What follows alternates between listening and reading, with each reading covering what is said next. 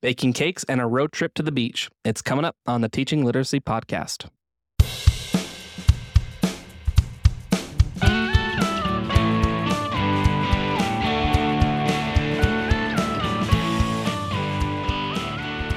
Hello, and welcome to the Teaching Literacy Podcast. I am your host, Jake Downs, with Patrick Wells on the back-end production. This is a show where we work to bridge literacy research into practice, and I am very glad to have you with us for this episode. If this is your first time with the show and you enjoy the episode, I would appreciate you leaving a review on Apple Podcasts or wherever you receive this content. That will help others find the show. And if this isn't your first episode and you've been around a while, we'd appreciate it if you shared this episode with a friend or colleague that you feel may benefit. If you feel so inclined, we would also love a small donation to help keep the show running. A couple bucks goes a long way to help with operating costs. You can go to teachingliteracypodcast.com, click on About Your Host, and there is a link to donate securely via PayPal. I am absolutely thrilled to have two previous guests join me again. We are talking with Dr. Margaret Vaughn and Dr. Seth Parsons about their new book entitled Accelerating Learning Recovery for All Students, Core Principles for Getting Literacy Growth Back on Track. I thoroughly enjoyed the book. I thought it was a great addition to my library. And as you'll see, Dr. Vaughn and Dr. Parsons have a really great perspective on things like developing a school action plan and developing teams within a school to help support student learning and partnering with communities. So if this episode resonates with you, I recommend finding the book and grabbing a copy of it. Also, if you like this episode, you'll also want to check out previous episodes I've done with Dr. Vaughn and Dr. Parsons. Seth Parsons I had on the show on episode 24. We talked about their Principles of Effective Literacy book, which is an excellent edited volume, very teacher-friendly. I have one on the shelf behind me that I refer to frequently. And Dr. Vaughn I've had on the show several times. Episode 31, we talked about teacher visioning. Episode 9, we talked about student agency. And episode 8, we talked about adaptive teaching. So both have been friends of the show pretty much since its inception, and very glad to have them on the show with us today. If you listen to those episodes, you'll notice that some of the previous themes are also present within what we talk about today as well. I hope you enjoy the conversation I had with Dr. Vaughn and Dr. Parsons, and make sure afterward to stick around for Jake's take on the topic.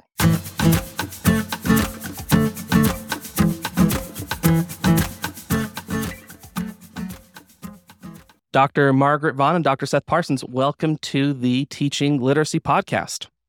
Thank you. So I've had both of you on the show before, several times. I think between both of you, perhaps 4 episodes. So you're becoming frequent flyers on the show, which is a great thing because you have so much to contribute. Today we're talking about your recently released book. It's entitled Accelerating Learning Recovery for All Students, Core Principles for Getting Literacy Growth Back on Track, and that's published through Guilford Press. So before we jump into the book, can you provide a brief overview of who you are, where you're at, and perhaps a sketch of a recent project that folks might be Margaret interested Vaughn. in? I'm at Washington State University. I'm a professor there, and that's over in Pullman, Washington State. And so thanks again for having us on. And a recent project that I've been working on is focused on student agency. And so I've been working with some international colleagues, and we've been trying to validate an instrument for agency there. And that's in, I guess, Italy and Norway and Ireland and some other places. We're just trying to capture that in the work we're doing. Hello, I'm Seth Parsons, and I'm a professor at George Mason University in Fairfax, Virginia. A recent project I'm working on is actually similar, Margaret, but I'm just finished validating the writing engagement scale, which is for elementary students. We're hoping to test it outside elementary school, but initially we tested it in the elementary schools, and through multiple rounds of administration, we have a scale that is easy to administer. It's only 16 items. And gives really strong, valid, and reliable outcomes. So that's exciting. It was recently accepted for publication in the Reading Teacher. And we look forward to using it moving forward. So we have a scale now that measures student writing engagement. I love a good scale, and it's exciting to see that you're both working with scales as a way to understand how students are experiencing instruction and aspects of literacy. So jumping into the book, I appreciate the way that you introduce the entire book. Is you talk about how before you started writing the book, you decided to engage with various educational stakeholders, so folks like principals and teachers, and you just asked, what do you need? What are you struggling with? What are you trying to tackle? What are you wrestling with? Can you elaborate on the insights that you gathered from them about supporting literacy learning in Well, schools I'll today? start off with that one. Different boards, and I live kind of in a relatively small. I run into principals all the time. I have tons of teacher friends, and I think also Seth and I talk quite a bit about maybe your experiences, Seth, as well. And so, just kind of conversationally, just kind of feeling back from the pandemic, like, what do you all need? Like what we used before needs, and so just over time and time again, just through informal conversations or in some of the boards that I'm on, people just sort of said, listen, we just need a different approach. We just need something that's not business as usual. We need to really rethink kind of what we're doing and how we're doing this. And so really became just honestly, Jake, just very conversational with people in and out. And I emailed a couple colleagues at different places and said, what's going on? Like, what do you think you need right now? So I think it's just that relational work and building those partnerships over time that I feel very fortunate to have. Well, this actually happened subsequent to publishing the book, but we have a new dean, and she has been very intentional about engaging local school districts. We live in a heavily populated area, so we have these humongous school districts with like 20,000 teachers in one school district and serving 200,000 kids. And it's just these enormous school districts. So she has brought in each of the local districts surrounding this, like 10 school districts. And she's brought in the leaders, the superintendents, the instructional leaders, folks from HR, just to have a mutual conversation about setting up research practice partnerships. Let's be intentional about this. We are a large university, a research university in your area, and we don't have any established MOUs other than these pockets. Like there's nothing broad with the College of Education and Fairfax County, for example. So she's been very intentional about doing that. And unsurprisingly, when we have these conversations about what are the most pressing issues today, literacy, especially early literacy, struggling readers, teaching reading to non-native English speakers, the science of reading phenomenon that's taking place, those have risen to the top, along with other major pressing issues like the teacher shortage and funding and dropout rates in high school, because these superintendents and central office folks have this bird's eye view across the whole school system. But literacy is definitely an arm. It is going to be the focus of later this month. Our next one's the late September. But they've asked me to give some remarks to just talk through like what George Mason has to offer and what George Mason literacy scholars would recommend for them in this sort of pivotal moment with literacy. I agree. It does feel that we're experiencing a moment in literacy and literacy instruction. And I think the list that you just provided, Seth, is, if we went back 5 years, 10 years, 15 years, all of those things would probably still have made the list to one degree or another, but it feels a little different right now. Things feel more dynamic. And similarly, a lot of the things that we're planning to talk about on the show are, I think they're things that folks have heard before, things like MTSS, things like collaboration, things like intervention. But what I really appreciate about the text that you both wrote is you provide a little bit of a fresh take on it, but also a very human, very practical approach to, well, how do we create a vision around what we want our students to attain? And what do we believe about our students? And that fresh take, I think that's a good response to the dynamics of the situation. So let's transition to talking a little bit about the book. You open the book also with talking about a cake analogy, and you use that to describe improving literacy achievement for a school or school reform. Can you elaborate how the involvement of administrators, teachers, families, and communities is analogous to the ingredients in a cake that can help So schools Dr. succeed? Anthony Burke, he came up with the cake analogy, and so we cite him in the text. And so it's really pivotal. Like just even last weekend, I was actually trying to make a cake, and of course, I was doing a bunch of different other things. And so I inadvertently didn't add enough butter. And so, the cake didn't do what it was supposed to do. It didn't rise. It didn't do what it was supposed to do. So much like with school reform, Dr. Burke talked about how it's just like that, right? And so we can think about school reform in that way of baking a cake. So if we don't have the eggs, for example, or in my case, the butter, right? If we don't have the necessary partners to the table, it's not going to rise or it's not going to quite work. And so I love that analogy because it makes so much sense. And, I think if we can kind of, like you said earlier, like if we think about this in a practical sense, we need to look at who the partners are. We need to look at the mix. We need to make sure all ingredients are there, all people are there, all components are there. And we need to make sure we have the right temperature, we have the right tools, the right structures. And I love that imagery of how it can really connect with what the work that we do in schools. Because, it's just like teaching and the work Seth and I have talked about with adaptive teaching. And, you don't necessarily see all of the work behind the scenes. And so I think, when you have that delicious piece of chocolate cake, right, you don't think necessarily about the butter or the eggs or, what all the components that you need, but they all are necessary in order to produce that kind of final, deliciousness. And just to build upon that analogy, when the analogy is applied to Oh, schools, yeah. the recipe changes. So the recipe for baking a cake in Idaho is going to be different than the recipe for baking a cake in Fairfax, and that's something that I think has served me and Margaret well. We've been writing together since 2008, 2009. When we were still in the doctoral program together.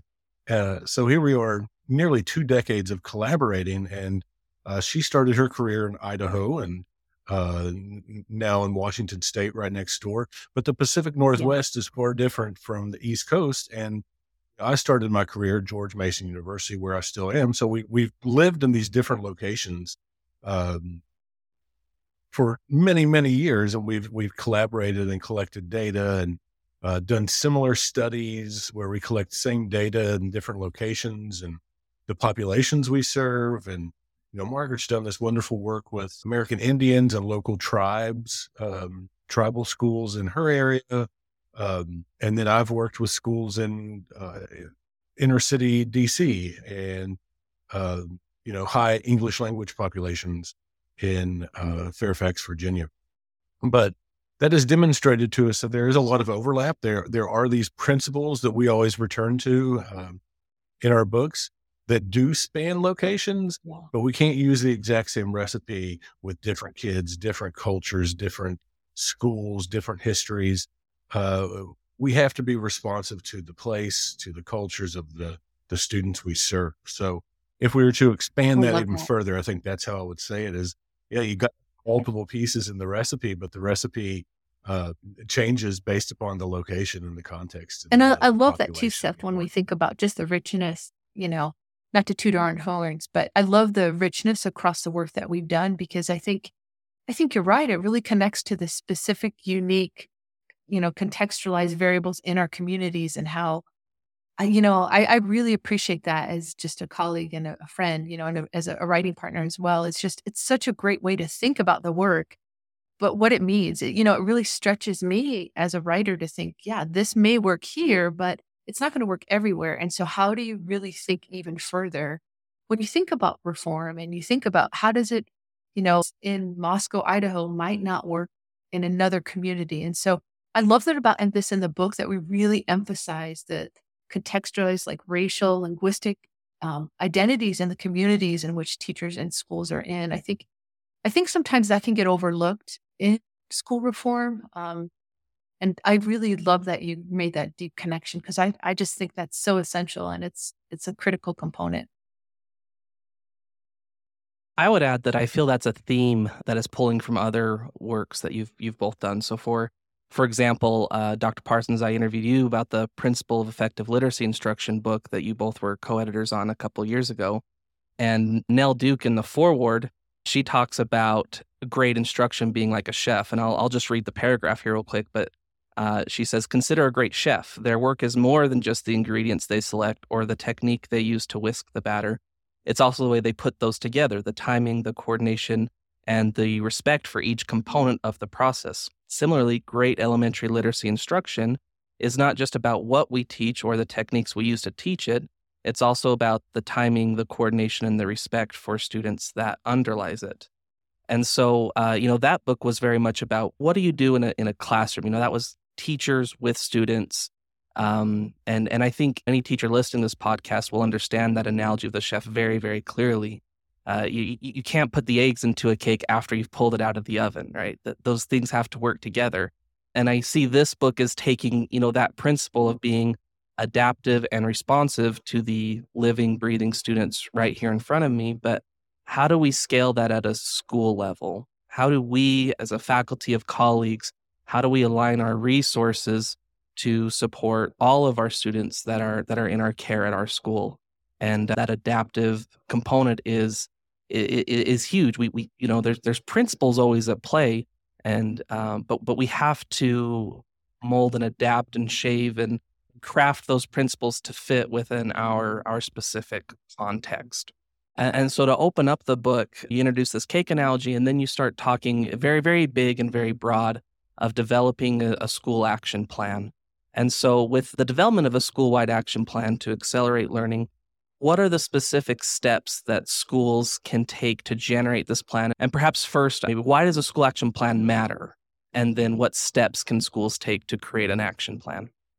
So it goes back to my own experiences, right? It's kind of like a roadmap, the GPS, right? If you don't have that, you're never going to get to where you need to go, right? And so having that action plan really centers and makes sure all voices in the curricular process and the reform process, but it also helps to guide schools and what they're trying. So that's kind of the initial. You don't have a roadmap if you don't have an action plan. How are you really going to get where you need to get going? And so one of the things that we really recommend at first is for schools to do just an organizational overview and to be honest in that attempt, right? Like, okay, what's the budget? What's actually do we need in this context in those specific contexts, right? So like Seth was sharing, what's needed here is it going to need even within schools, right? Or even within districts.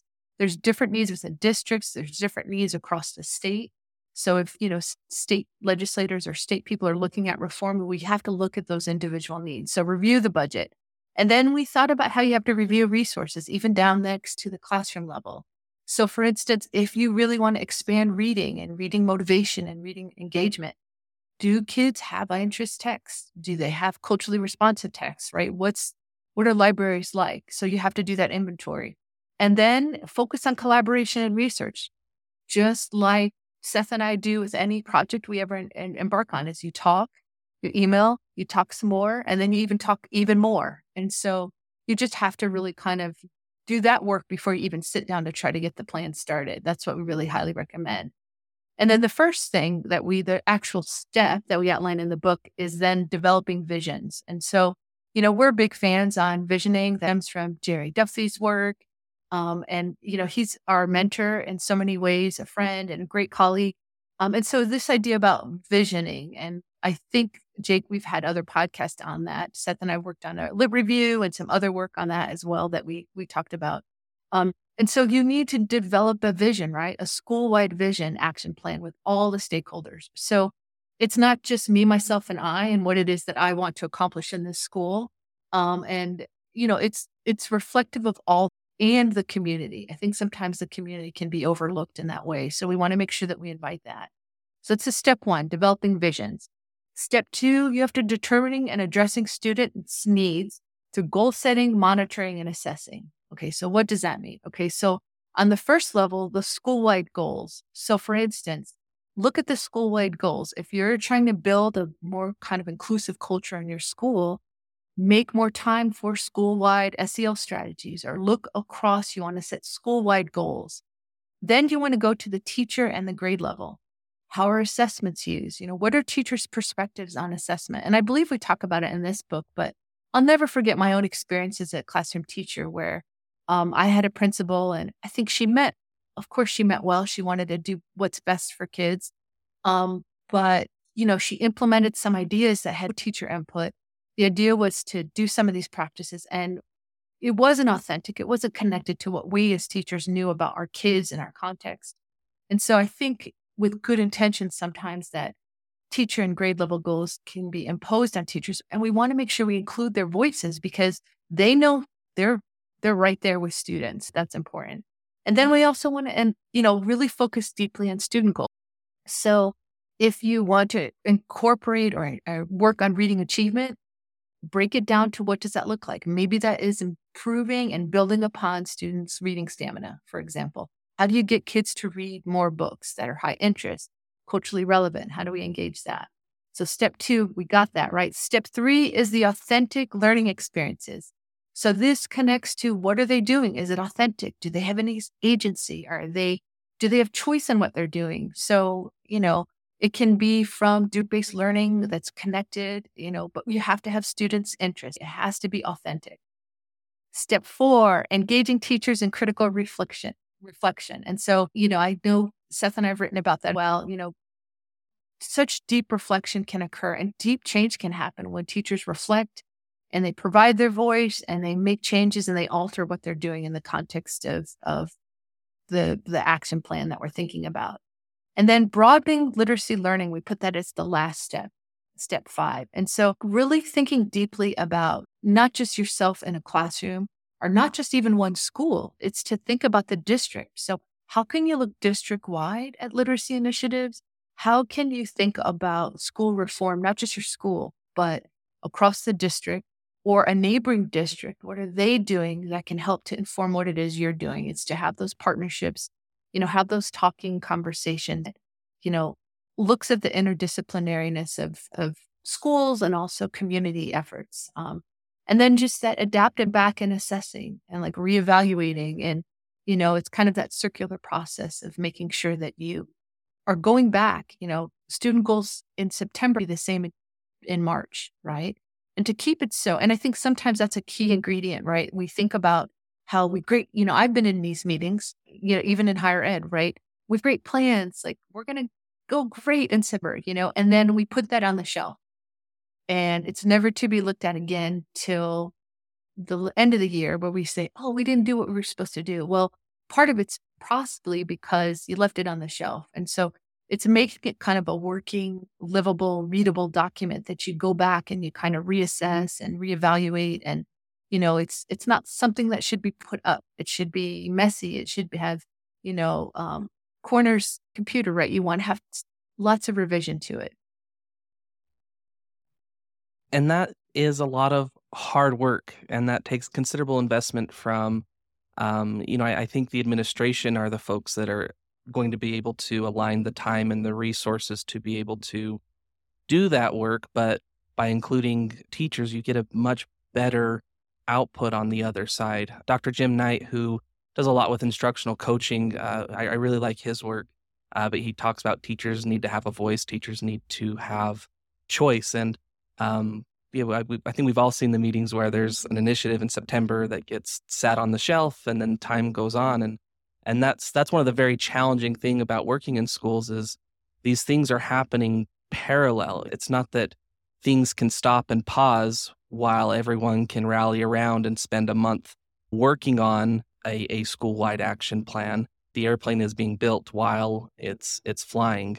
And it takes finding slivers of time on a Friday afternoon or before school to pull the faculty together and to keep working on it. But going back to, what you talked about with visioning, I think that's where the bigger picture is able to come, and that's when the work becomes really meaningful because we're progressing towards something together and not just an objective that someone put up on a wall of this is what we're going to do. So a key facet of this, of that kind of envelops these steps that you just outlined was implementing adaptive structures within the school action plan. So rather than focusing on specific programs, you're advocating for adaptive systematic structures. Can you explain how something that's adaptive can contribute to effective literacy learning outcomes? So, we've been fortunate to be published on that for several years now, and that stems back from our work with Jerry Duffy and in our doctoral work. And of this idea of, right, how do you adapt? And Seth mentioned it in the intro there. How do you adapt for the specific students right in front of you? And it's the same applies with school reform. How do you adapt for the specific population in which you're working with? That changes monthly, changes daily, right? And so I think the adaptive structure idea is to think about the need for flexibility in your approach. So, for instance, the science happening across the right now. And so, right, how do you carefully and adaptively use what we know about effective literacy instruction to implement those core elements of the science of reading, right? And so we advocate throughout the book and throughout our work that one program is never going to reach everyone, right? Just doesn't work that way. If we could, the person that won would be a good, gazillionaire. And so we need to be really thoughtful and flexible and adaptive with programming, with curricula, with teaching strategies. You have to have that flexibility throughout your approach when you're thinking about form, and also how that's going to fit specific kids in the population, the linguistic abilities, and with the students who you're working with.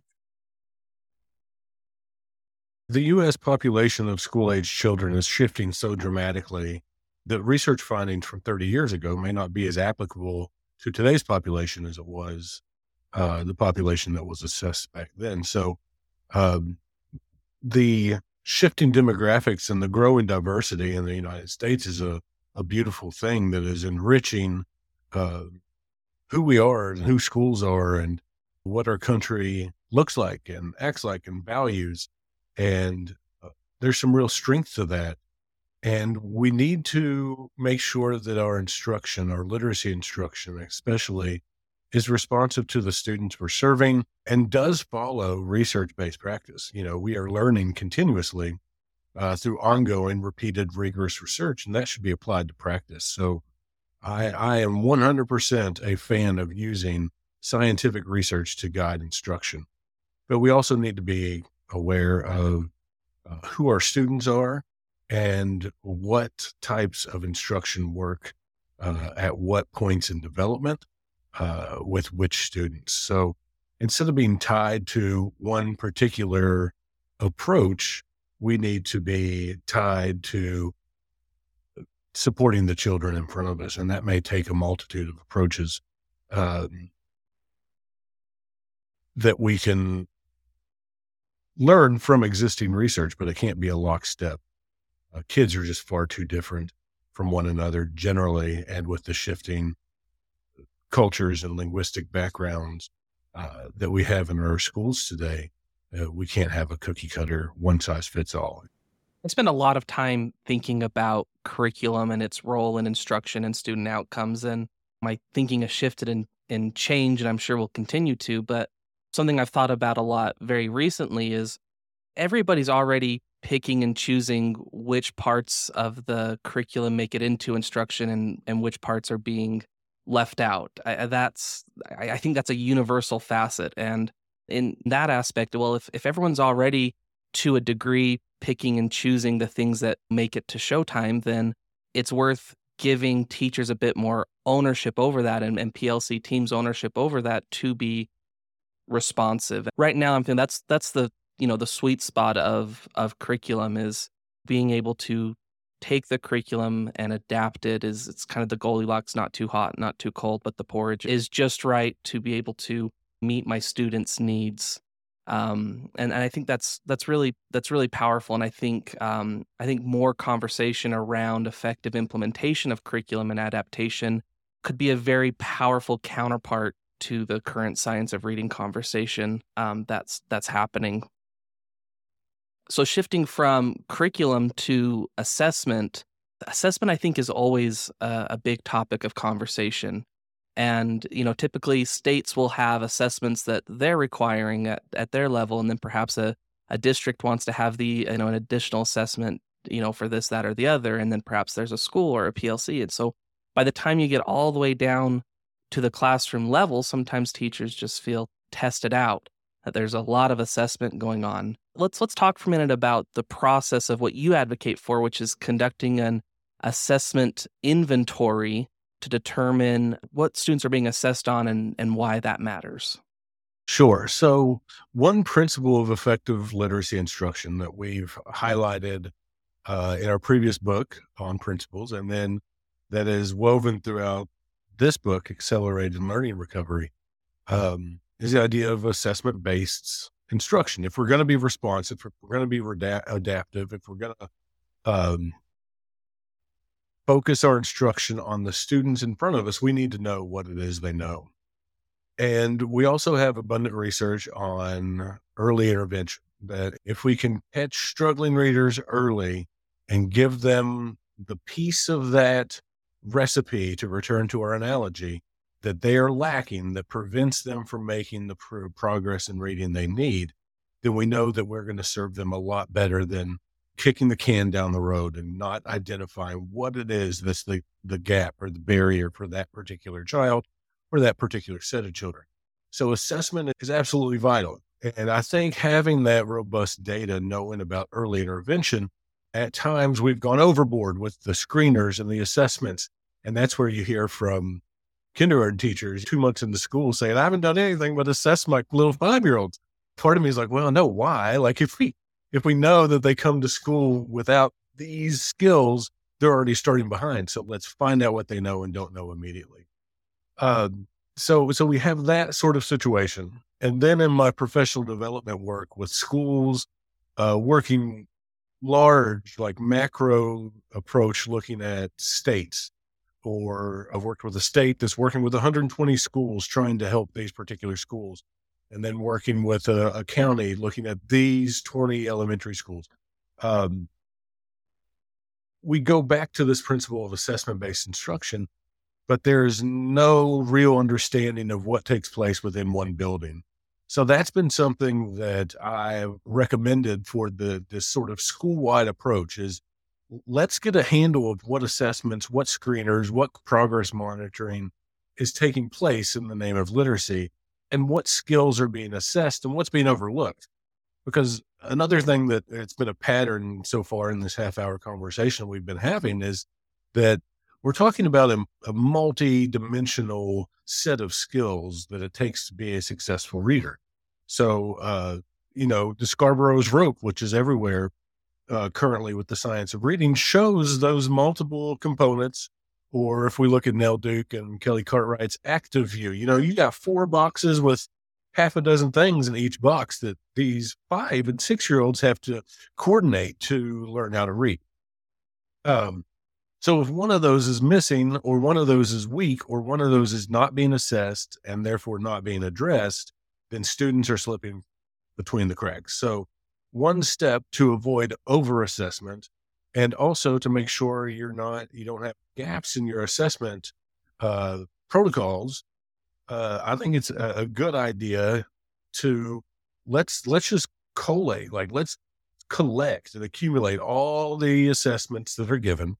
Not the informal assessments, not the kid watching, not the daily conversations, not even the unit tests. I want to see what are the screeners, what are the quarterly benchmarks, what are the progress monitoring, what's in place for the, we're talking about intervention and MTSS here shortly. But what assessments drive those decisions? But let's get them all on the table.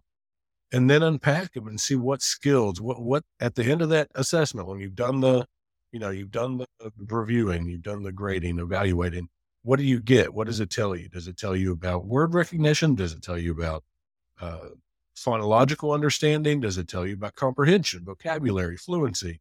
And are those valid and reliable measures? I know oftentimes folks have used rate as a proxy for comprehension, and reading rate doesn't tell you anything about comprehension. So making sure that what is measured is actually measured. And are you assessing everything? So I think it's just a good idea. I don't have any one particular progress, and in thinking about what this might look like in implementation, I think it would be a good idea to start with grade level teams, because I think then the grade level teams could work together and they could do their own sort of in-house assessment inventory. And that would be a good exercise for a grade level. And then bringing that all together at like a leadership team, distributed collaborative leadership is another one of our principles presented in this book. Getting together a leadership team of coaches, literacy leaders, and department chair sorts of things, and bringing them together and then looking across what the grade levels delivered and see, okay, if we're looking at a school and we have all these assessments, are we assessing our kids too much? And what are we assessing too much? What are we assessing too little? And then from that self-assessment, you can then plan a efficient, focused, targeted assessment plan across the grade level to make sure that it's comprehensively studying or comprehensive gathering what kids know and don't know, so we can provide highly effective. I love that, Seth. I mean, and I want to build on the analogy again of cooking, but it's like trimming the fat too and figuring out, what do we not need? I mean, how many times, I've done so many observations where there'll be an assessment, a pre-assessment, and then it's the same idea. They do a post-assessment and it's just put aside. And so teachers don't even have the time or the bandwidth to do those weekly assessments, to review them and then plan again for the next Monday. And so do we really need that many assessments, right? Do we need those weekly assessments that are looking at those individual skills? Maybe for some students, yes, that's important. But, and I think that's a key ingredient of a key component of doing that assessment inventory is figuring out what you don't need as well as what you do need, because sometimes too much is too much.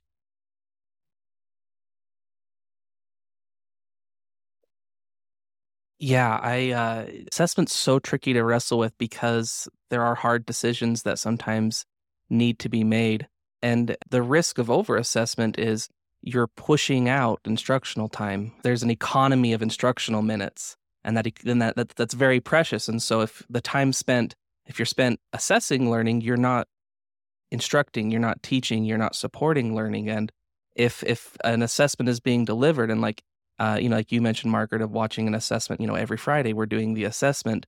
Well, if you do an assessment every Friday for your whole year, that's 20% of your instructional time gone. And so if that assessment isn't being used to drive instruction, then I would argue and say, what is its purpose then if it's not being used to form instruction? And that's where hard conversations, can happen. But in the end, sort of the approach I've taken is there's no summative assessment. Even the quote unquote summative assessment at the end of the year or whatever, that still should be used to drive instruction. And so, I would advocate for as you're making an assessment inventory, the flip side of that is a really clear understanding of what do we do with these data to support future instruction, to be adaptive. Because if that can't be clearly articulated, then that assessment can't be effectively utilized to benefit your students. So, and that's tricky. Like Dr. Parsons mentioned, there's a lot of strands of Scarborough's rope where you take a look at the active view, or there's lots of different models out there. But trying to really cover those very concretely, it does get tricky. And so this is where I think teams and schools and districts really need to have their A game on, so that way we can maximize our instructional time to accelerate learning for all students. Seth, you already hinted at this, but a key component to all of this is having a team of teams or shared leadership within the school-wide initiative. So can you suggest perhaps some key teams to establish within a school, what their respective focuses might be, and then different ideas of compositions for these teams that are working to implement the school action plan? And that's real hard. I mean, it's difficult, and a lot of these questions are because the answer is it depends. It really depends on the school makeup, the school composition. Like I worked in Title I schools where they had not a surplus, but a good number of coaches and support staff that they got through Title I funds. So there's a math coach, there's an instructional coach, there's 2 reading specialists, there's a reading coach. And then I've worked at a school that was, high needs, but not, didn't hit that Title I threshold, that did not have the same funding for extra personnel that the other school did, in spite of some real needs with about half the school. So what a leadership team might look like is going to vary and be very idiosyncratic to particular schools.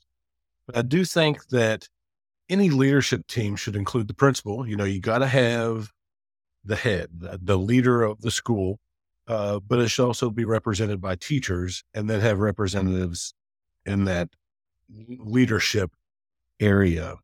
You want to make sure that you have teacher leaders, those who are going to be the next generation of instructional coaches and administrators, and just exceptional teachers that have so much knowledge to offer. But then you also need the coaches and the administrators that take that bird's eye view instead of just that myopic classroom view.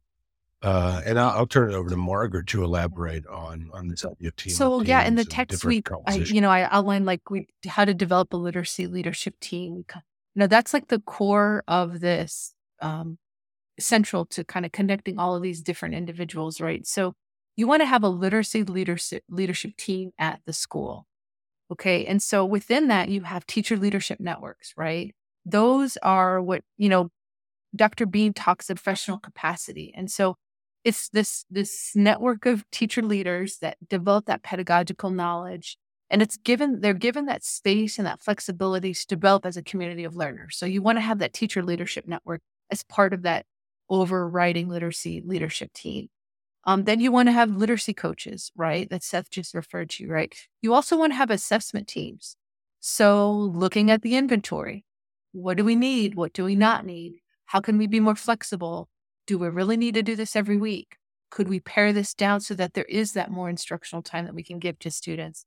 And then we talk a lot in the book about how developing like a curriculum adoption team. And so especially right now with the culture and what's happening across schools, we really want to make sure that we have multiple constituents at the table when it comes to adopting curriculum, right? It's so vital. We really want to make sure we have community members. We want to have a diversity bandwidth of a variety of stakeholders when we're thinking about curriculum.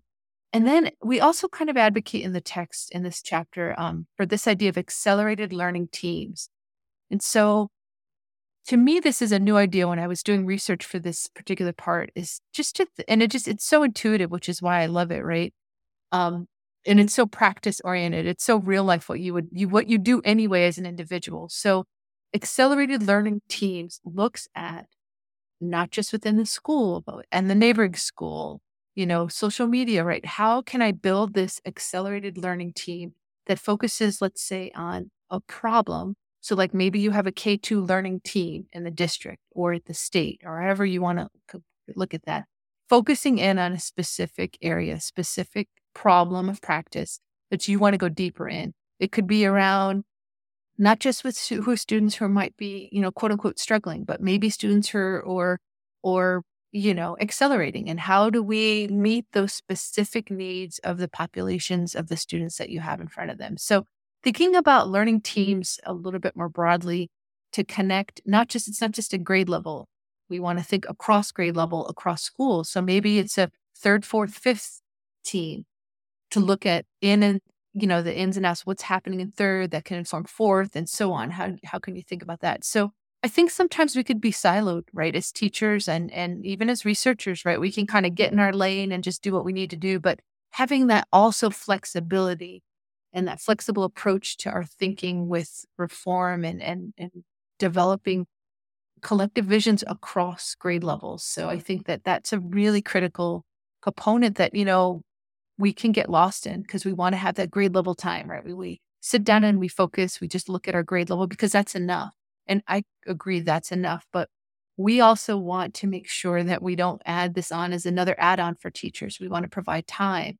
We provide resource, I'm sure all of us have been in districts where they hire a lot of, they hire some outside constituent to come in and do this. Like, I'm sure it's awesome, like an awesome one day, but it costs thousands and thousands of dollars. And all I can think of, wow, we have so many talented teachers, principals, and leaders in our own community or alumni, right, that we could invite them to come and be, leading us, be a heck of a lot more authentic, right? And I think the idea of raising up the voices of teachers is so vital right now as we experience a teacher shortage.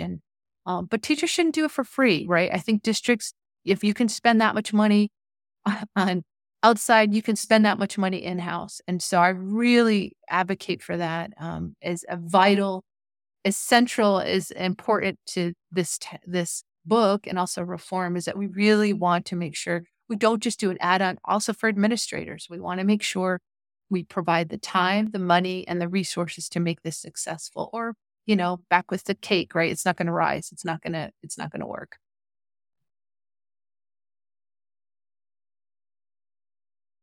I think that's fantastic in thinking about groups of their teams of teams working together within a school, and that idea of shared leadership across the school. That's where the buy-in comes on the teacher end. And there's real power in passive following versus active engagement with a process. And so when there's groups of teams working within a school, there's shared ownership, there's shared voice, and now you have folks who are wanting to work together towards the greater good, and that is time consuming, and that is time outside of a teacher's contract to be able to do that. And it's important to remember, though, that teamwork might be a slower process. It's a lot easier for the smart person in the room to say, let's do this, and to, bulldoze onward. But, the power that a team can offer over single person trailblazing it doesn't even compare, but it might be a slower burn, to get there. And so with that, this idea is runs as a thread throughout your book as well, and is very complementary to this idea of shared leadership across a school. But thinking about school community partnerships, partnering with community organizations can be a really powerful way to accelerate literacy learning. How can such collaborations enhance the educational experience? And then what are some examples of common partnerships that you've seen? Sure. Thank you for that question. This is something that's near and dear to my heart because it's something I've engaged in since my doctoral work, especially in school university partnerships. And that's something that that drew me to George Mason when I was job hunting years and years ago. Was they have a professional development school model where they build authentic partnerships between the elementary education program and schools. And our faculty spend one day a week in a partner school over multiple years. So you really can build some genuine, trusting relationships between a university-based teacher educator and a school-based educator, along with teacher candidates who are there to learn. And it's this triad of learners all focused on helping students learn better. So the school university partnership model through teacher residencies and professional development networks is it's really hot in teacher ed right now, and I think appropriately so. We've for too long this gulf between colleges of ed and the K-12 schools. And there's been like a lack of trust. Universities have far too often used schools as like the training ground for their students instead of engaging authentically. And at the same time, it's hard for schools to trust universities because they're over there in the ivory tower and come by once in a while and tell us what to do. So if we leave that behind, we're on this together. Like, we have the same goal. We're all here to help children succeed and achieve, and from our lens, and literacy achievement and support their literacy learning. But then also the communities schools tend to be within a local community, and there's this opportunity for schools to be a hub of the community that welcomes the local community around. So teacher, parents, family members, guardians, um, grandparents feel comfortable being at the school and welcome at the school. Because unfortunately, especially in some of these underprivileged uh, communities, people of color, school has been a place of harm historically instead of a safe place of growth and support. And we need to change that in the way we work with the local community. When I was working at a school in DC, it was a charter school. And one of our initiatives in this multi-year professional development partnership was to engage community business leaders to say, hey, if we're invested in this neighborhood, we're invested in this place, this town, um, we should invest first in the school. And we attended the business leaders of this town. They had a community business leaders meeting once a month where business leaders get together and talk about current issues in the community and what they as business leaders can do. And we went and we gave our spiel about, we're starting this new literacy initiative at this school, which is in your community. And, we're seeking support and possibly tutoring opportunities after school if there's volunteers. Uh, also welcome any funds. We're trying to do a book drive so students have books at home. And their response was interesting. And they came back. I'd only been working with the school for 2 years. And they said, a decade ago, the principal used to come to this meeting every month, and we used to provide all sorts of support. But then the leadership changed, and we never heard from y'all again. And we've been here to help, but no one's come ask. And I thought that was interesting and telling. And we sort of tucked our tails and said, oh, we didn't know that history. And you can bet that the principal would be at the next business leaders meeting as well. So it wasn't as simple as, hey, cut us a check. They did a modest check to buy some books, but it was also, hey, come and engage with us. Like, we want to know what's going on in that school and what we can do. But you got to meet us halfway. And that was really telling to me that the business leaders, bankers and things like that, they want to help. They want to know what's going on in their neighborhood schools right in their backyard. And schools not have a responsibility, but it would behoove schools to tap into those resources because they too want the school to be successful. Parents who send their kids there want it to be successful. Even people that don't have kids there, they want to have a vibrant school that is safe. Kids are learning. It gets a good grade on the, the school ratings that people check out when they're house hunting. So there is this sort of holistic communal feel that can be cultivated at a school, and that supports literacy learning because you have more people invested in what's taking place in the school. And if we as educators and university teacher educators can build these sort of unilateral, there's not one that's above the other. Like, there has to be trusting, equal relationships among these various stakeholders, because I've learned in my time that there are more interested stakeholders. I love that, Seth. I love that thinking. I think also in the book, we talk about the idea too about expanded learning time. And so I think it really connects deeply to that. So when schools are thinking about, building those partnerships and kind of what might that look like? And I have to admit, and, I'm a school advocate, a public school advocate, and I love it. But sometimes it makes me so sad when I see those tutoring experiences, like in the summer or after school or before school or even during school, right? It's painful for the students, right? They are fully aware that they're, quote unquote, struggling, right? So they're in that context and they're receiving the same kind of instruction that didn't work for them in the first place. And so it's a snowball effect. And so I think we want to be really intentional about what expanded learning time looks like, especially in school and out of school. And when we build those partnerships when it comes to tutoring, and in the book, we outline a bunch of quality indicators for what does effective tutoring look like. But, kind of think about the rule that I always talk with my pre-service teachers and any time I work with teachers.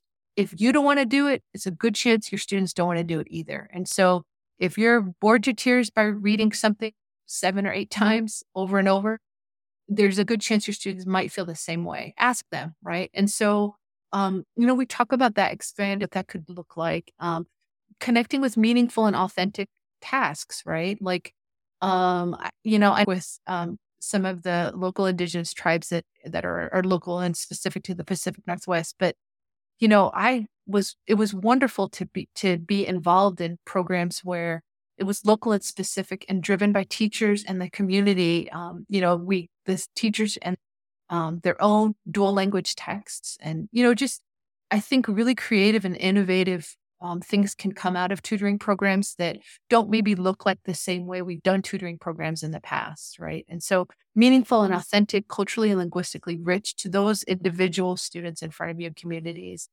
Um, and in the book, we also sample like a weekly plan of what that might look like for an effective like summer tutoring program built around this idea about what's authentic, what's local and specific. And so I just wanted to kind of build on that idea that, tutoring, it can be really effective, but it can also be really harmful, right? Or ineffective, maybe not harmful, but just ineffective. And if we're going to do tutoring, we don't want to make it so that it's a lot of resources, it's a lot of personnel and so forth. And so don't throw out those ideas about what's effective with literacy instruction and be like, oh my gosh, I need to like do this tutoring program to the T and how it fits. Keep those adaptive principles in place because it needs to be motivating. It needs to be engaging. It needs to give kids a sense of agency in their work. We can shift that kind of narrative when we think about supporting kids with reading and writing and literacy. It doesn't have to be a deficit perspective, right? We can build upon what students can do instead of what they can't do. And so I think that's kind of the cornerstone of what the extended learning time should look like, expanded learning time should look like when we think about the tutoring and also community engagement. And that sort of leads to this question that I don't know if you're going there next or not, but I'm taking us there, Jake, about the MTSS. And Margaret's talked about tutoring. And you were asking, what do you see schools doing well with MTSS and what are schools not doing so well? And the things I was thinking that we do well is I think we do a good job of identifying students that do need extra support. And I think that we do good to provide small group explicit teaching for intervention for those students that need that tier 2 additional layer of support. Those are things that through the RTIs shift into MTSS, through that understanding and ensuring that students get high quality instruction before they ever even considered for special education services has been a game changer, so to speak. But as Margaret was alluding to earlier, what we don't do so well in intervention settings is attend to students' cultural backgrounds. Very rarely do I ever see culturally relevant intervention. Oftentimes they're prepackaged and take no consideration of the students' linguistic, cultural, home lives, interests, passions. None of that is tapped. And likewise, I don't know that intervention pays much attention to motivation or engagement. With students in tier 2 instruction, there's a sense of urgency, and I love that. There needs to be a sense of urgency, but it's like we have to get students this skill now, and we need to have that, but we also need to say, how can we use what we know about effective instruction to implement this intervention? And we know that explicit teaching works, so keep the explicit teaching, but let's do it in a way that's relevant to the children and that's engaging and motivating. And Jake, I know you know Chase and good friends with him, and I think he's really masterful at this. He can take pretty dull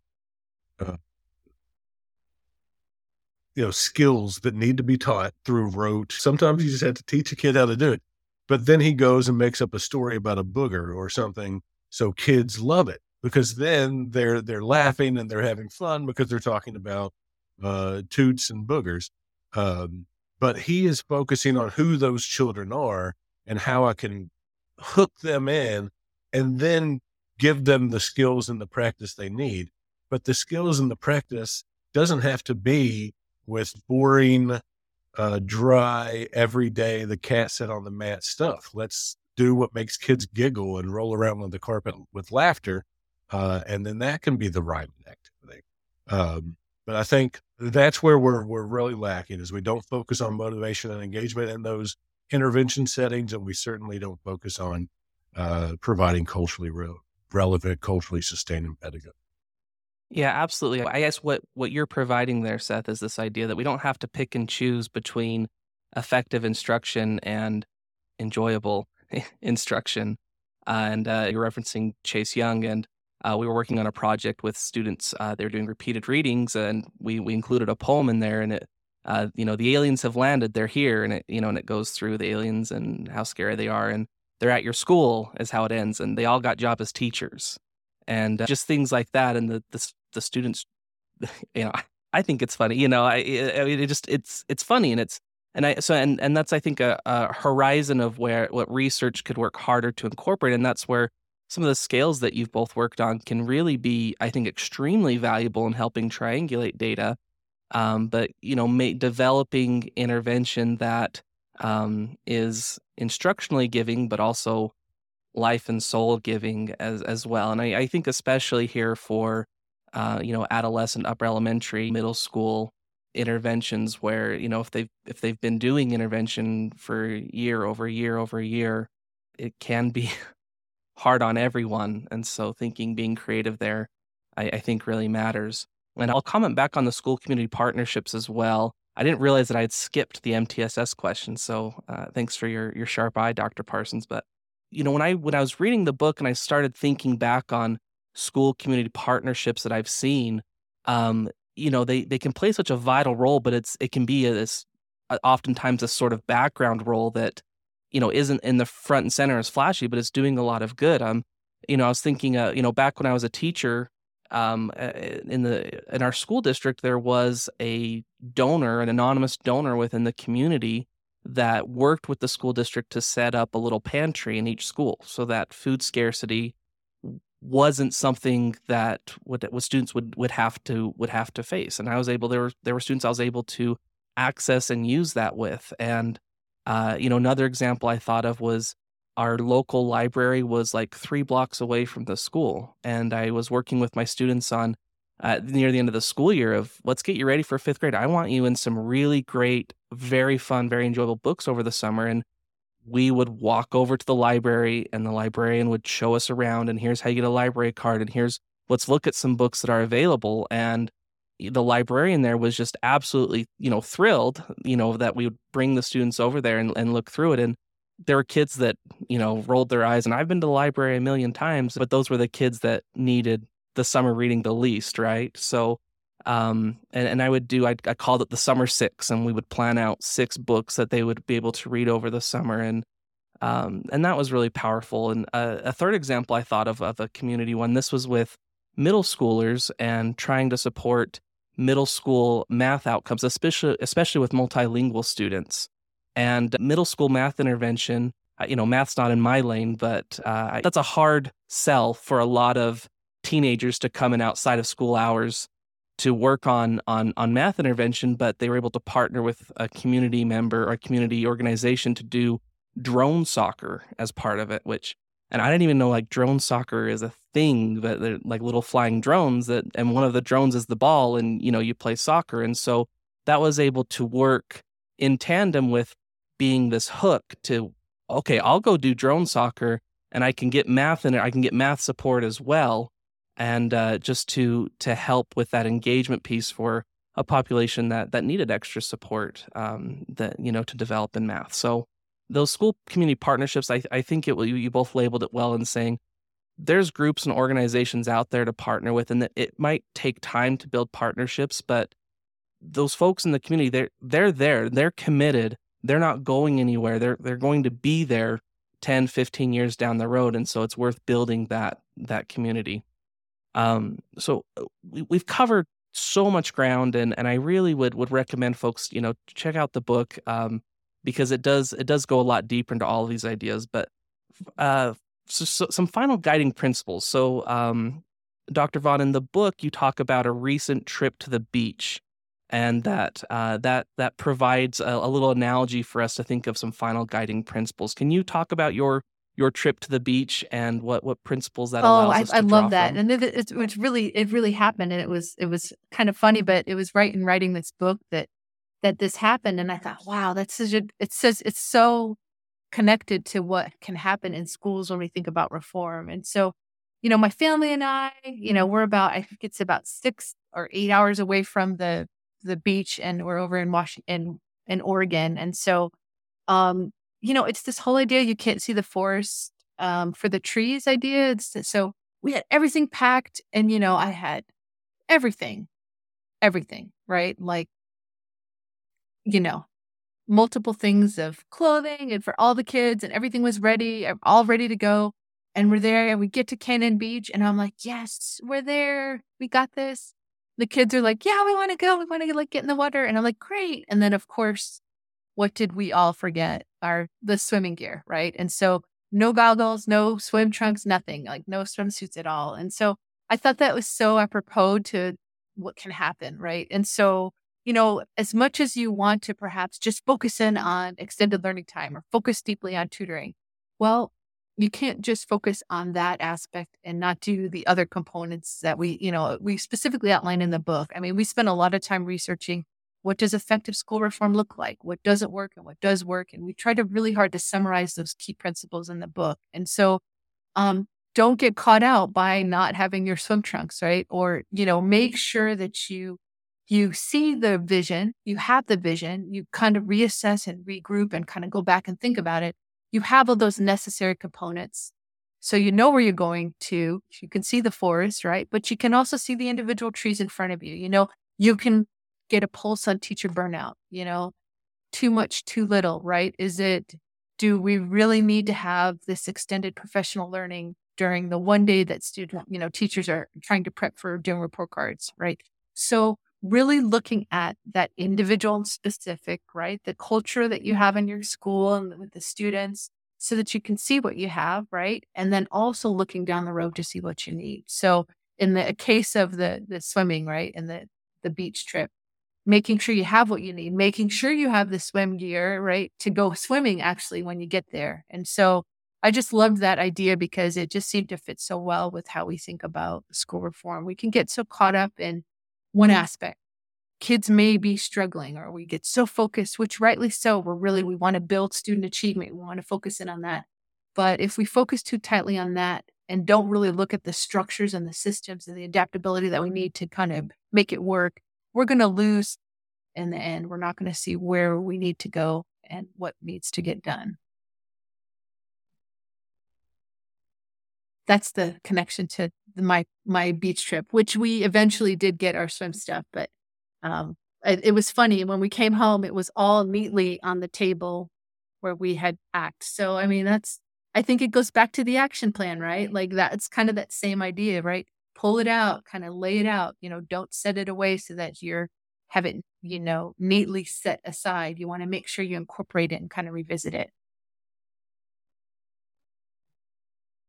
Absolutely. And I think if I would add on to anything of that, these systems and everything we've talked about that are sort of outside of instruction, they're all meant to support instruction in the same way that checking the tires and driving the hours and hours to get to the beach and paying for the fee for the beach and attaining lodging. Those were not the central goal. Those were all means to an end of getting your family to the beach. And any one of these that we've talked about can go down a rabbit hole of becoming overly bureaucratic or Byzantine and being able to serve as an end unto itself rather as a means to a different end. And that takes, all of this takes work. So for folks out there that are, engaged in this work, my hat is off to you this is hard work, but it is very worthwhile work. And I appreciate both of you being willing to take time out of your schedule to come and talk with us about accelerating literacy learning. Final question before we go. What do you each see that is going well in literacy instruction right now? What's filling your cup? I had another answer prepared, but you just ask it, and when I think about it in that way, what's filling my cup, I think it's the teachers. I think teachers are going well right now. Teachers have been through the ringer with COVID, school shuts downs, the like societal response to that, the division, the complaints and blaming teachers, and some loving teachers more because of what they did at home, and others questioning the efficacy. Teachers have learned that, they have the perseverance to stick with it and show up every day for kids. And that is really heartening. And now we have a new sort of way um, entering schools with new initiatives, new curricula being rolled out, new standards being adopted. And I'll tell you what, teachers, they face it with smiles and energy, and they do it for the children. And I'm just amazed at what I'm seeing in classrooms today in spite of it all. So teachers, if you're listening, I thank you. And we'll keep working hard because we see you working hard, and the kids Yeah, are I working. would echo that too. Just give the teachers and schools, they've been the consistent guiding light through the pandemic and beyond. And, fall is definitely my favorite time of the year because I get to regroup and see the magic that happens with teachers in schools. And also a shout out to principals and the literacy coaches, and also the specialty teachers that maybe sometimes we can overlook easily because they're not necessarily, you know, um, part of other kinds of conversations that we want to try to include them in the work. I think just schools, public schools. I mean, it's just, I'm such a huge fan. Um, that, and I think, yeah, I mean, teachers yeah, of course, they're our love. Like, I think that's, where we both came from, or we all came from, right? Is from teaching and the teaching profession. So I think that, and the flexibility that I continue to see, um, and the grace in which, and the positivity that schools, I mean, I really am in awe, if I'm really honest, because it just seems like things are kind of becoming even more restrictive in some places around the country, and I'm just in awe. That's all I can say. Yeah, so keep it up, and we're your biggest fans.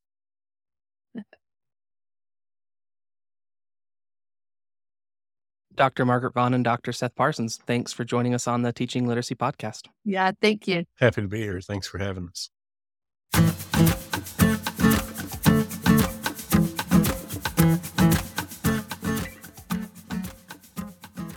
A great big thanks to Dr. Margaret Vaughn and Dr. Seth Parsons for joining me on the show today. I learned so much from them, and there was just so much fantastic conversation. There was a lot of information from the book that was left on the cutting room floor that didn't make it into the conversation. So if you appreciated what we talked about, grabbing a copy of the book would probably be worth your time. I have a big picture takeaway around what it takes to really improve our schools to support student learning outcomes. And my first thought is this thought of how it's ongoing work. I'm a fan of evidence-based practice. I'm a student of learning more about evidence-based practice. But one of the limitations of research is that it is a snapshot of a specific point in time, that any study has a time that it began, it commenced, and a time that it ended. And so sometimes what gets lost in the conversation there is how this is really a process that is intended to be ongoing, that it's not this one time we're going to make this big push for a school action plan, but it's something that, at least initially, yeah, is going to have high amounts of time to invest in. But over time, it has to be pruned and maintained and revisited over and over and over again to really maintain its viability. And if you look at the school around you, what teachers are at that school this year that weren't there last year?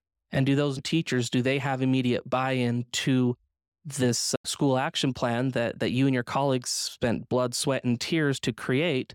you have buy-in because you were part of that process, but your new colleagues at the school, whether they're brand new or from a different school, they don't have that. And so it has to be enveloped and them folded into the process and being able to do the same process to have a voice and a choice. And, thinking of when administration changes the building, there is turnover within schools. And even if there wasn't turnover within schools, it's important for a school to have a direction that it's headed and for it to have a clear vision of this is how we want to support our students and this is how we're going to do it. All of these other things, like Dr. Vaughn mentioned with her trip to the beach, that in the end, they serve the purpose of the beach, right? All these other things should be in service of our students. So this is an ongoing process. If your school doesn't have it, yes, it has a definite start point, but hopefully it's not this one big push, but it's small, consistent things over time that can get traction and build. And that's very hard to do. Sometimes in education, it just feels like we're getting whiplash from one direction to another direction to another direction, which makes it hard to do these things that we talked about on the show today, but it also makes what we talked about that much more important. And so that way you have a lens and a way to weigh and evaluate all the other things that are causing the whiplash back and forth. My second point of conversation, and this is really the flip side of what I just talked about, but is how hard of work this is to do. And it's time-consuming work. And one of the realities of being in the classroom is the lion's share of your time is spent in front of students, which is great. That's where we should be, is getting face time with students and instruction. However, on the back end, that means that time to keep the machine running and to improve it over time, that's often scraps of time, a half hour there, here, an hour after school there. And so it's really challenging to be able to do the level of rigor that's really required to have this be a school-wide initiative. It's very challenging to do. So my hat's off to educators who are trying to work with their colleagues and work with their school to build a better support system to make sure that our students are acquiring the literacy knowledge and skills and achievement they need to be successful in future years. I'm a fan of Revolution's podcast, Mike Duncan's podcast. If you're a person of history, I highly recommend checking it out. But one of the characters he talks about in Revolution's podcast is Simón Bolívar, who was a revolutionary in the South American wars for independence in the early 1800s. And Simón Bolívar is purported to have said something similar to the fact of those who have served the cause of revolution plow the sea. And he just talks about how hard of work it is to do what he was doing. He likened it to plowing the sea. And sometimes that's often how we might feel as educators, that we are out there trying to plow the sea, but it's good work. It's worthwhile work. And if we do it right, it's investment that we can collaborate and make good decisions now that are going to pay dividends down the road, an initial investment of time that's going to help us down the road. That's all I have for you today. Remember to subscribe to the podcast, to leave a review or share with a friend. We really appreciate all the listeners that are out there. Thank you for being part of this community. This is Jake with the Teaching Literacy Podcast, and until next time, let's work together to make reading and writing instruction even better.